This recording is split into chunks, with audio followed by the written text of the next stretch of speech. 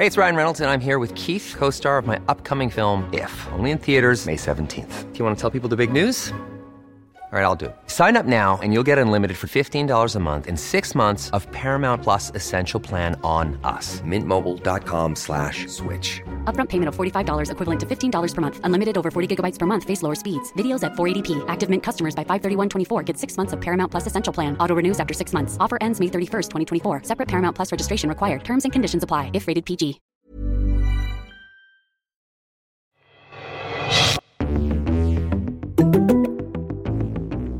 All right, welcome to Deconstructed. I'm Ryan Grimm. Earlier this week, the FTC, joined by 17 state attorneys general, launched a landmark suit against Amazon. Meanwhile, the Department of Justice is in its heading into its fourth week in a trial against Google.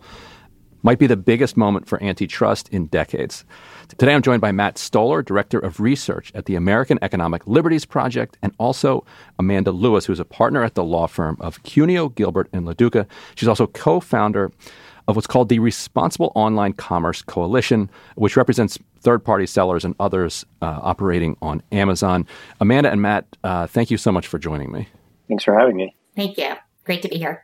Amanda, let me start with you. Can you talk a little bit about what is in this Amazon lawsuit, and were there elements of it that pleasantly surprised you or that you were disappointed in? What is the FTC taking on when they're taking on Amazon this time? Right. So I was really, really pleased with the complaint. This is something that the situation with Amazon and the anti-competitive conduct that the company has been engaged in, and in particular with respect to third-party sellers and companies that rely on the platform for their entire economic livelihood, is something that the company absolutely needed to be held accountable for. The other really important thing here that is very front and center in the complaint is the effect of the anti-competitive conduct, not just on these other businesses, which is critical and is important, but also the effect on consumers.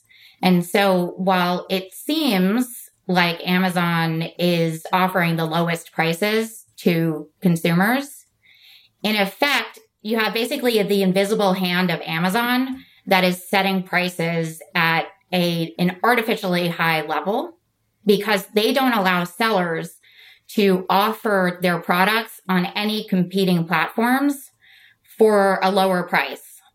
And if those sellers do so, they get punished. I saw something in the complaint about the buy button and the kind of exploitation of that. So what does it look like for how does Amazon kind of discipline third-party sellers? So this used to be in black and white in the contract, in the agreement, that if you wanted to sell on Amazon, you had to agree not to offer a lower price elsewhere.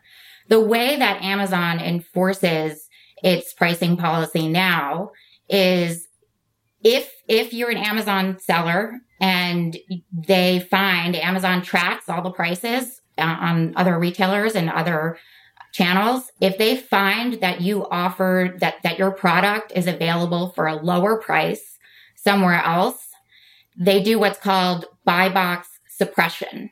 And that's what you're talking about with the buy box button.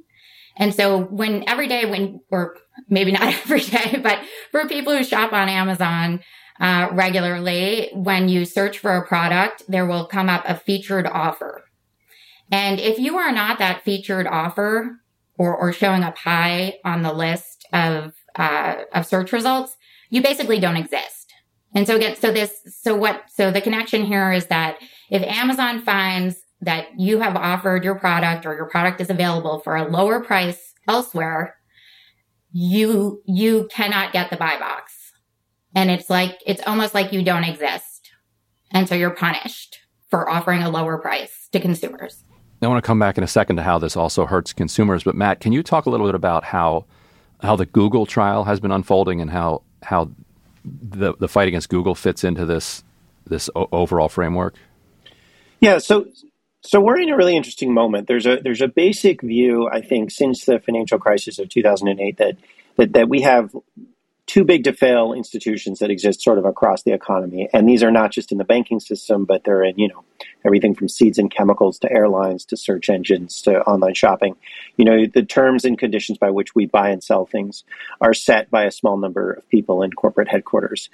And there are multiple important antitrust suits that are happening as a result of that. One of them was just filed this week, the Amazon suit, which is largely about how Amazon surreptitiously inflates prices in ways that consumers don't necessarily see, but are very real nonetheless. But there are also a number of cases against Google, which is the gateway to the internet, and how Google manipulates and controls our access to the web to serve itself. So that case was not filed this week. That case was filed in 2020, actually under the Trump administration.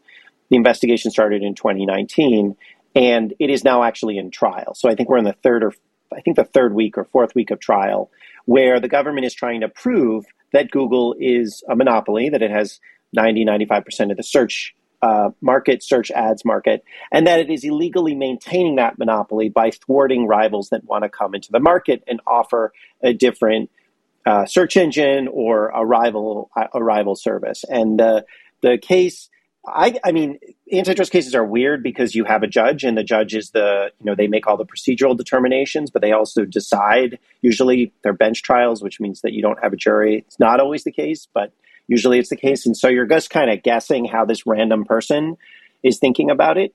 But in terms of the actual evidence that the government has put forward, it seems like it's going pretty well. So the basic claim from the government is that Google has 90% of the search market, not because they are the best product, but because anywhere where you might access a rival search engine, most people start to use a search engine when they buy their phone or they buy a computer, and they launch their browser and they just search for something. And then a search engine just pops up that they start using, and they don't think about it. And that is what's called a default. And Google pays, the most important partner is Apple, but it pays Samsung, Verizon, Mozilla, like it owns Android, which is a lot of cell phones use the Android operating system. It pays billions and billions of dollars to make sure that it is the default search engine at all of those places. And the goal that Google has in doing that is to make sure that rivals can't get access to customers and can't get access to the data that customers generate. And that data is very important because, that's what makes a search engine better. And so there's all this evidence coming out showing that Microsoft was willing to pay a lot of money to get Bing to be the default, and Apple wouldn't consider it. Or Apple was considering starting its own search engine, but it was just making so much money from Google that Apple decided not to. Or there are startups. There's a startup called Branch, which made a kind of a search product that let you search your phone and all your apps for stuff. And Samsung wanted to embed Branch in its own phones because they thought, this is a neat product. And it's not a direct rival of general search, but it could kind of get there. And Google said to Samsung, you cannot embed Branch in your phone because it's a violation of our contract, which says that essentially Google is the exclusive provider of search services. So this is what's called monopoly maintenance. And it's illegal. And then, if the judge accepts that Google is, that this behavior is intended to thwart competition.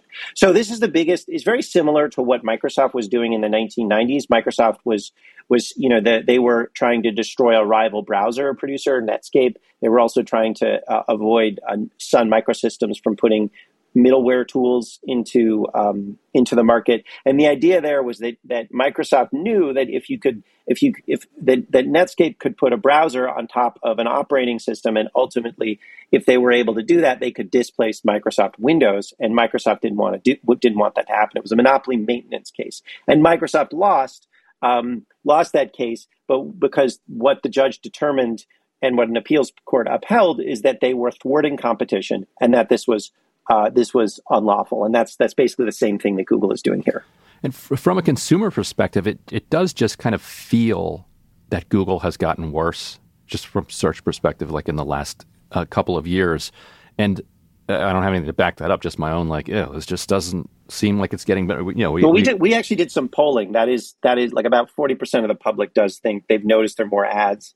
It's gotten worse. Like, most people, 50% of the public is like, no, Google's really good. But 40% is a substantial number, right? Like there's a lot of people. That's a lot of people. It's higher than I would have thought. But like clearly there's a market for a different search engine. And actually 60% of people said in that poll that if Apple came out with a search engine, they would try it, right? So there is demand for something different.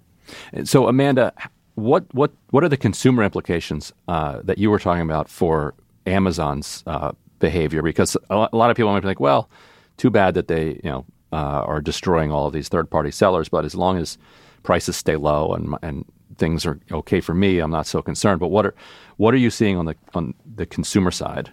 Right. So I think first it's really important to think about the fact that third-party sellers are people. So I think of the third-party sellers and as somewhat of like a digital Main Street. So these people are like your neighborhood, the old neighborhood stationery store, or, various businesses, your neighbors, your families.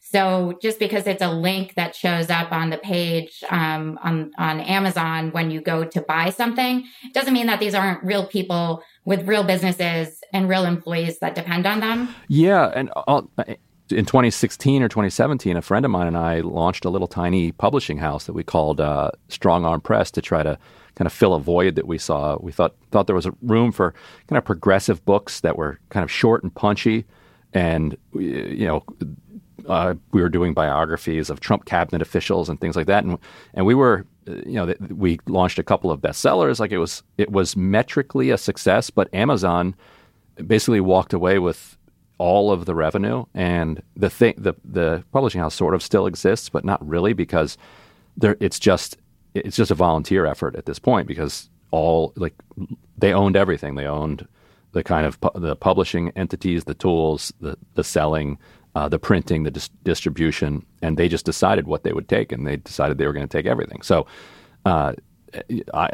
yes, as a third-party seller, I'll just put my bias out there that, I witnessed it firsthand. But sorry, go ahead, Amanda. Yeah, so 100% on that. And that's another part of the case that we could talk about in a little bit, which are the fees, the increasing fees and extraction squeezing of sellers that Amazon does. But for consumers, I'll just give you an example. And there are a few examples that I've heard about firsthand from third-party sellers. And so in one example, someone has a product, they're selling it on Amazon, they're also selling it at a major online pet retailer. The pet retailer discounts their product because they have a wholesale relationship with the pet retailer. What happens? Amazon finds the same product for a lower price, suppresses the buy box, and they start losing sales, like thousands of dollars of sales, right, every day. So what do they say? They go back to the pet retailer, the online store, and they say, please stop discounting my product. You have to they're saying you have to keep the price of my product high, or I'm getting killed on Amazon. And so then so repeatedly these conversations can go on. But the online pet store says, not my problem. And the ultimate result is then usually, or sometimes at least, the third-party seller has to actually pull their product from anywhere outside of Amazon because they can't control the pricing in these other retailers because of the fear that that product is going to be offered for a lower price elsewhere, and then they're going to get punished by Amazon. Then it all becomes self-reinforcing, and you see a trend here that then you can only get that product on Amazon. And that's it. Under antitrust law, the ultimate price increase is where you can't access something, where a store shuts down or a product is not available somewhere. So that's how extreme the situation is. And so, Matt, back in 2017, I think it was, Lina Khan, who's now FTC chair, published this kind of landmark published a law review article about Amazon that became something of a phenom. Now, just 6 years later, here she is in court against Amazon. What is the relationship between the arguments that she made there and this case? So that paper was about how Amazon acquired its market power. And it did it through something called predatory pricing, which is to say it charged below cost to drive its rivals out of the market. And that used to be illegal. What the Khan's paper said is no longer illegal. Therefore, you have companies like Amazon. Well, why would you charge lower than, why would you intentionally lose money to acquire the market? Obviously, because later on, in different ways, you're going to raise prices to make the money back, right? And predatory pricing was made almost unenforceable, and it's still the Supreme Court made it almost unenforceable. This case is 6 years later, and Amazon is now a monopoly, and they are raising prices. And so this case is not about how Amazon acquired its monopoly. This case is about how Amazon is maintaining and then exploiting its monopoly. So, one way to understand it is Amazon Prime is essentially a scam, right? That's, you don't see that, right? But what is going on here is that most of the 60% of the products sold on Amazon, when you click on Amazon, you want to buy something sold by, a third party, right? And then Amazon charges those third parties that about 50% of their revenue to list on Amazon for their logistics and everything like that. To sell on Amazon, you have to pay $1 out of every $2. And then, and then Amazon takes that money and pays for quote unquote free shipping. They also pay for Amazon, the Amazon Prime, video services, Twitch, audio, all that's about $140 billion that they're charging to third-party merchants. That's coming out of your pocket, right? Because those third-party merchants have to raise prices pretty dramatically to kick that money back to Amazon. But then Amazon can't, those third parties are you would think, okay, well, if you have to charge, $10 on Amazon, but, you could charge $6 elsewhere, why isn't the web full of ads being buy cheaper on, Walmart, or buy cheaper direct, or for this widget you want? Well, the reason is because Amazon, as Amanda was saying, has these anti-discounting measures. And it's as if you can sell on Amazon for our high price, which includes quote unquote free shipping, although nothing really is free. There's no such thing as a free lunch. Or you can sell off of Amazon. And if you sell off of Amazon, that's 60, 70, 80% of the customers they're not going to see you.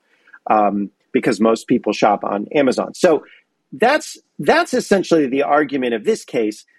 The paper from Khan said it was about predatory pricing. Predatory pricing is not an element here. However, the paper also talked about this thing called vertical integration, which is basically a company owning a bunch of different lines of business and then integrating them in a way that disadvantages rivals. And it is something that is going on here, because the way that Amazon raises its prices is by doing things like saying, all right, if you want to get access to Amazon customers, you have to use our logistics service, Fulfillment by Amazon, and that costs a bunch of money. Oh, and by the way, you also have to advertise on Amazon, and they get about $30 billion through advertising. And so what the net effect is, as a consumer, you put batteries into Amazon, and most of the links that you see are sponsored links, although you can't really tell because sponsored is written in really small font. And those are often more expensive or worse quality. But from the perspective of the seller, as you put it, all the revenue or all the margin is being taken by Amazon. And that is a function of vertical integration. So it is in part drawn from Khan's paper. It's mostly, though, kind of new things that Amazon has been doing to exploit the monopoly that Khan described how they acquired. So I don't know if that makes sense, but it's, but I think there's also one other element here when you're talking about that paper and the relationship to the case. Lina Khan's a very important person, right? She's the chair of the Federal Trade Commission, but the Federal Trade Commission and 17 states brought this case. This is not Lina Khan wrote a complaint and brought the case.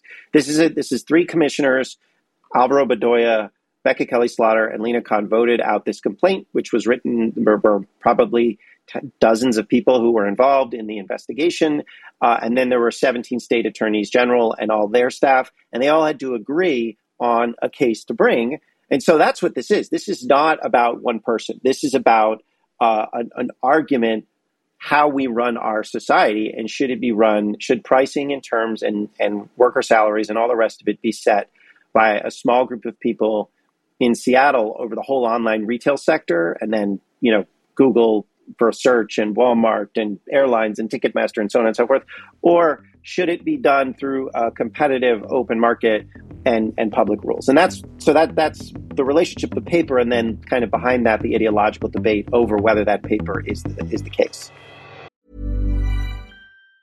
Hey, folks, I'm Mark Maron from the WTF Podcast, and this episode is brought to you by Kleenex Ultra Soft Tissues, your ally to help tackle your allergy symptoms this season. I love the change of seasons, but nobody loves pollen and all those other things floating in the air that make you sneeze during this nice weather. Kleenex Ultra Soft Tissues are hypoallergenic and allergist approved, so fight back against watery eyes and runny noses without worrying about irritating your skin. For this allergy season, grab Kleenex and face allergies head on.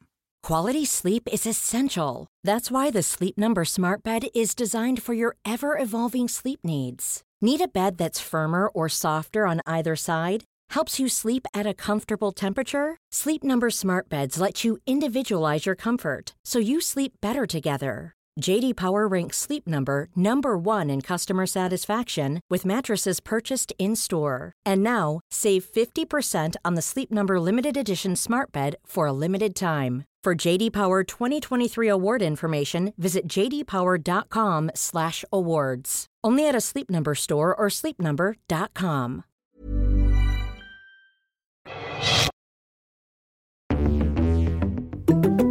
Amanda, this isn't the first pressure that's been applied to Amazon. How have they adapted to the kind of political efforts to investigate them and rein them in before? Right. So you're absolutely correct. While I was at the Federal Trade Commission as a staff attorney, I was on detail to Congress, to the House Judiciary Committee.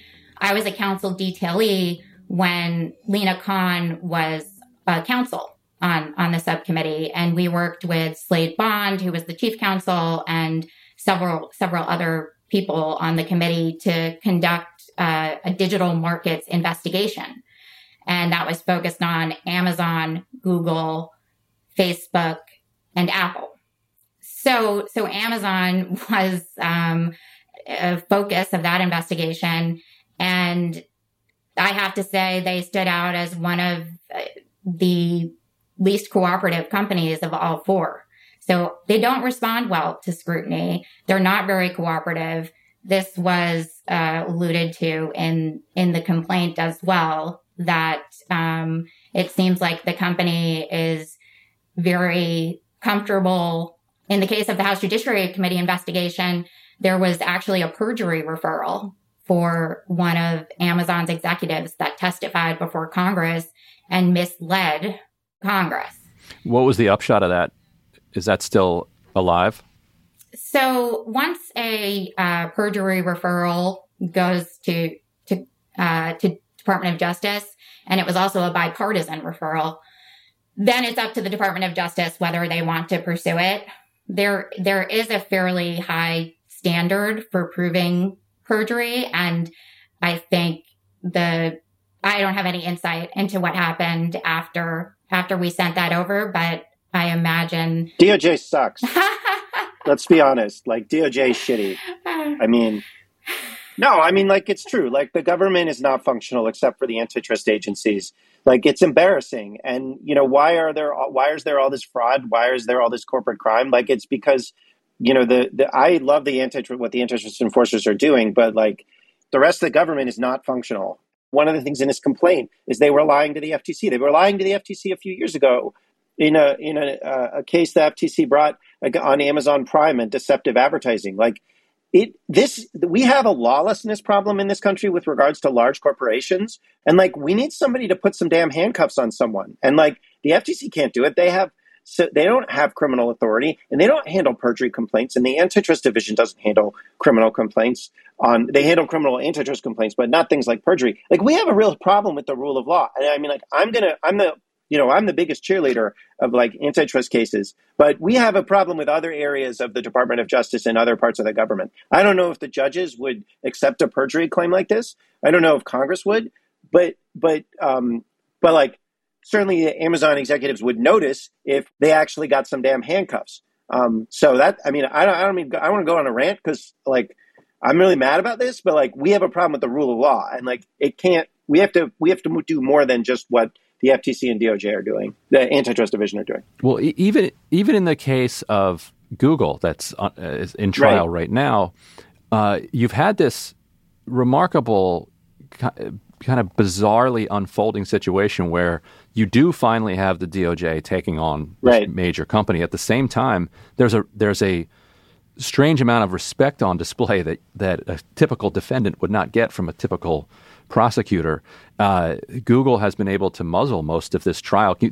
Matt, can you talk a little bit about why we haven't heard a lot about it? Yeah, I mean, Google has been saying, I mean, you saw this, Amanda can probably talk about the redactions in the Amazon complaint, but in the Google trial, there's a judge named Amit Mehta, right, that's the judge who's overseeing it. And he said very explicitly, like, I'm just a judge. I'm not a business person. And I'm going to defer to you guys on talking to Google on what kind of information is competitively sensitive and make sure that I don't want to hurt your business, which is, might sound reasonable if you're just like a guy. But if you're a judge, that's crazy. Like, that's a real problem because these trials are supposed to be public, right? Google gets better privacy. They get more protection from a judge over their just normal business behavior than like a sexual assault victim would get in a court, right? Like, it's totally insane. They get to hide, like, everyone knows Apple pays Google huge amounts of money for the default search engine placement, right? Whether it's 12 billion or 8 billion or 20 billion, we don't know the exact number, but we know there's a number.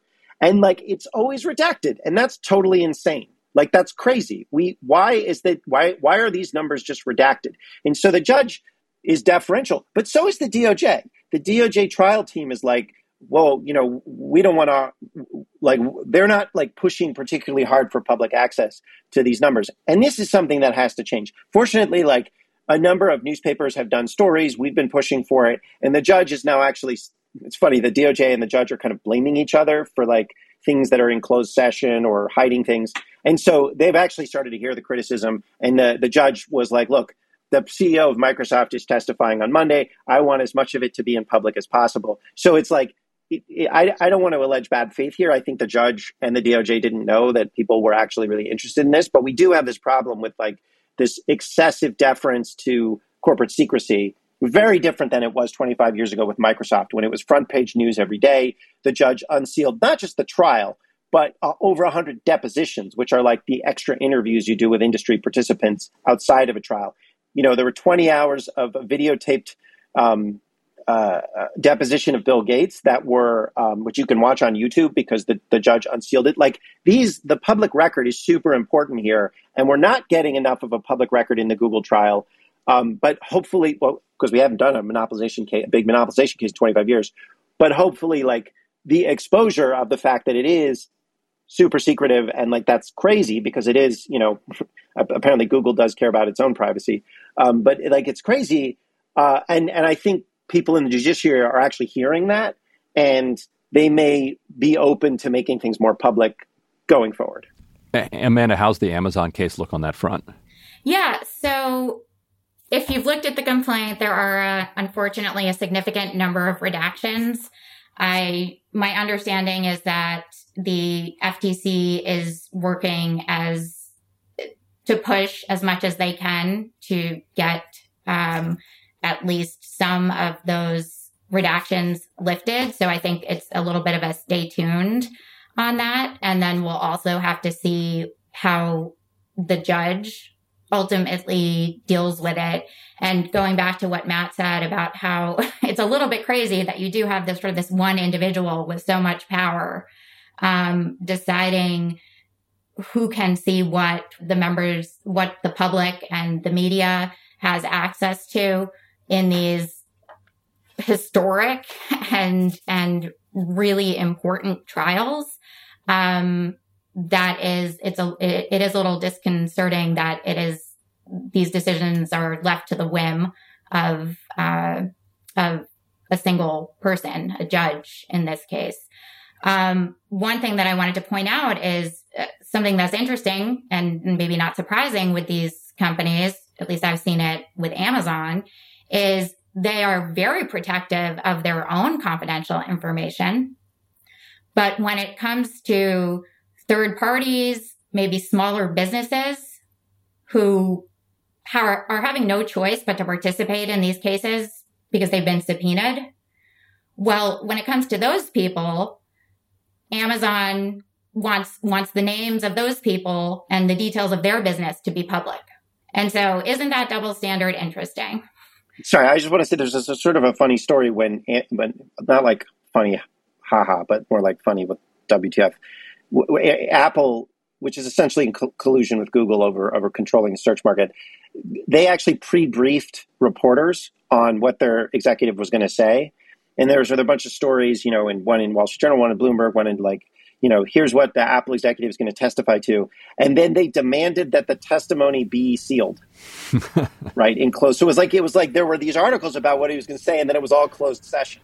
They may or may not have said that even. Yeah, I mean, it's like good, what? Like, this is clown show. And I think like what is exciting about this moment is that, I've talked to a bunch of judges now, and they're new to this, right? They're new to antitrust. They're new to public interest in some these kind of corporate litigation. Like, I've been to some antitrust trials, and I've been to some that are like well attended and others that aren't. And those judges are surprised that there's public interest in these trials, and they act differently when they realize, oh, the public is interested in this stuff. So they're like, oh, this is something I should learn about. I shouldn't just be like dismiss it because I learned these stupid theories in the 80s, and I'm going to dismiss these things now. So it's a kind of like a cool moment to see like this wave of populist anger turned into legal arguments. The work that Amanda and Slade did investigating in Congress, that's turned into these legal arguments, which are now hitting the courts, and the judges are being kind of bad, but like they don't know any better, and now they're kind of like learning. And so this is like it looks kind of annoying and conspiratorial, but it's actually like there's a lot of positive movement in the courts. Well, and to finish, I'm curious for both of your takes on this, and maybe Matt, you could go first. If you're the judge here and you can issue a ruling, like what does, we could do both Google and Amazon, what should happen to these companies? What would be proper antitrust policy? Well, first of all, if I were the judge in the Google case, I would sanction Google and sanction their lawyers really hard for destroying documents, who said they could do, talk about antitrust with the chat, the auto delete on. Like, that's the CEO of Google said that, right? I would really go hard and say, like, I don't want, this is unlawful behavior. Do simply when there is a litigation hold, you cannot shred documents. You just can't do it, right? And whether you're shredding documents digitally or not, like, no, not okay. And it's very important to do that. So sort of just procedurally, that's what I would do. I would also try to make things as public as possible. I would say, unless there's a good reason, the data, everything is public, right? If you cannot show me direct harm that unveiling this will cause, it's public, including depositions, and maybe not for smaller companies who could fear retaliation from dominant firms. But, there's really no reason that Google and Apple have to claim trade secrets on anything but very, very, very specific stuff that might be trade secrets. Like, that's just the way that things work. You gotta, your dirty laundry, just because it's embarrassing doesn't stay private. If you don't want to be exposed in a trial, don't violate the antitrust laws, right? That's like pretty, that seems like, or don't come close to it. So that's what and then I would also, in terms of the ruling, I think you could imagine, I think the government has been, the evidence from the government has been fairly persuasive, but you also have to think not just the evidence from the government that they've presented, but you have to really weigh the evidence that's been deleted, right? And so you have to like assume that there's a lot more there that you never get to hear because it was destroyed. So the actual destruction of the evidence should be a strong factor in like assuming bad faith from the company and assuming law breaking. Like it's a little bit like the income tax violation for Al Capone, right? Like it's when you delete the evidence, that's pretty compelling evidence that you were doing something wrong. So I would take that strongly into account. And then the remedy, then you have to have a separate trial for the remedy. But the same problems are going to emerge with that trial, which is the evidence has been deleted. And, and the thing is there is another trial in Virginia against Google where Google has been screwing around the same way they have in DC. But the judge in Virginia is not having it. She's just like, oh, you made a discovery error? Fuck you, fix it. And so Google literally had to hire 1,000 contract attorneys, which was really expensive, to go through millions of documents because they screwed up in discovery. And the judge is not like trying to split the baby. She's just like, you screwed up, you fix it. And that's the way that you actually have to deal with these big corporations. Otherwise, they'll just, they have more information than everybody and they'll just run circles around you. And Amanda, when it comes to Amazon, if let's say Amazon does get found guilty of this, what should be the remedy? That's a really good question and an important one. So if this conduct is found to violate antitrust law, you can either have a behavioral remedy, which would basically say, Amazon, you cannot have these pricing policies. You cannot have these anti-discount rules. That is, that's the very minimum of what should be done. On the other hand, you can go further. A court does have the power to go much further and actually require a divestiture and say that there is actually just an inherent conflict here. If Amazon is going to run the platform, they can't also compete on it and self-preference and engage in kind of all of the unsavory conduct and potentially illegal conduct that is discussed in the complaint. Courts are fairly unlikely and skittish to order a breakup or a divestiture.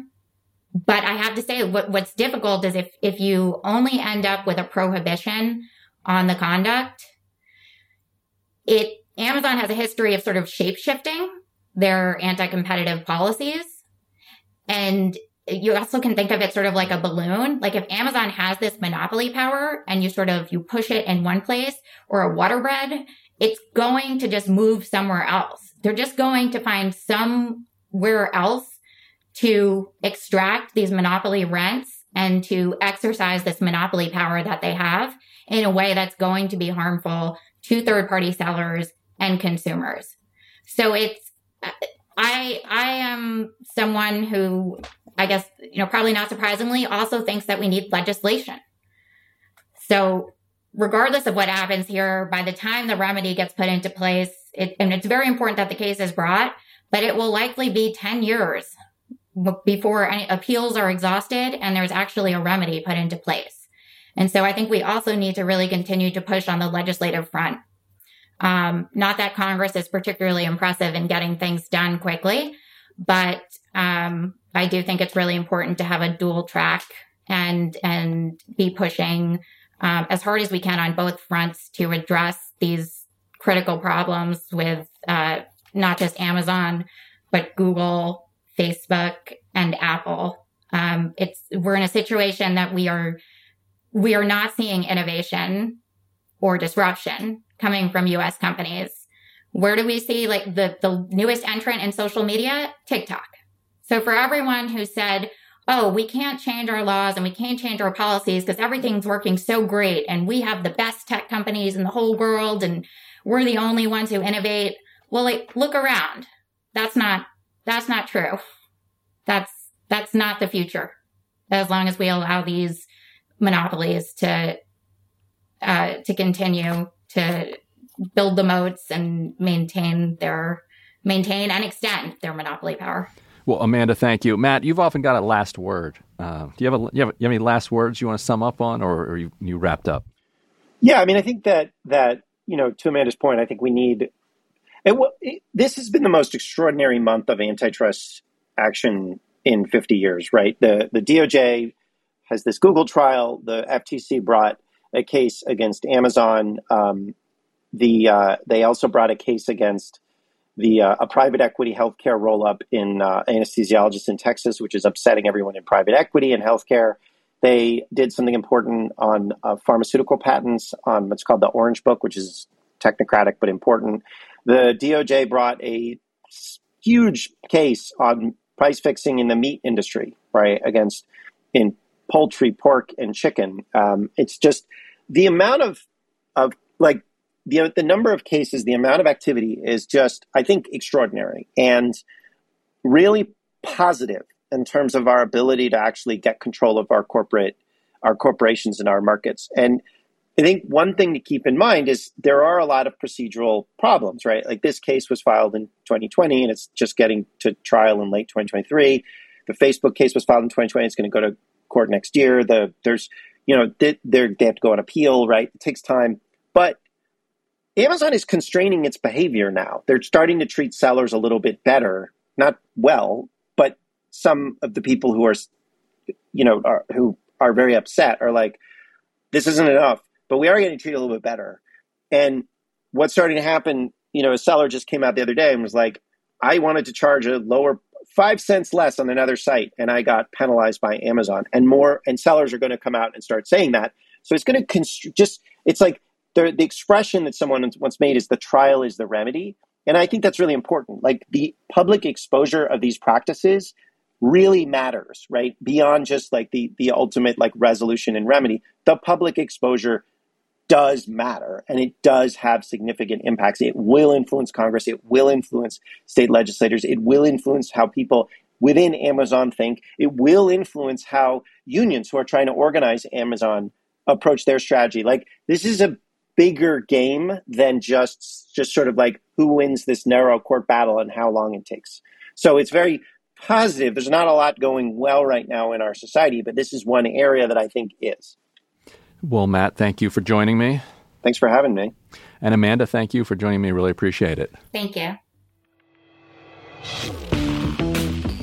That was Amanda Lewis and Matt Stoller, and that's our show. Deconstructed is a production of The Intercept. Our producer is Jose Olivares. Our supervising producer is Laura Flynn. The show is mixed by Sharif Youssef. Legal review by David Braylow. Leonardo Fireman transcribed this episode. Our theme music was composed by Bart Warshaw. Roger Hodge is The Intercept's editor-in-chief. And I'm Ryan Grimm, D.C. Bureau Chief of The Intercept. If you'd like to support our work, go to theintercept.com/give. If you haven't already, please subscribe to the show so you can hear it every week. And please go and leave us a rating or review. It helps people find the show. If you want to give us additional feedback, email us at podcasts@theintercept.com. We're at ryan.grimm@theintercept.com and put deconstructed in the subject line. Otherwise, we might miss your message. Thanks so much, and I'll see you soon.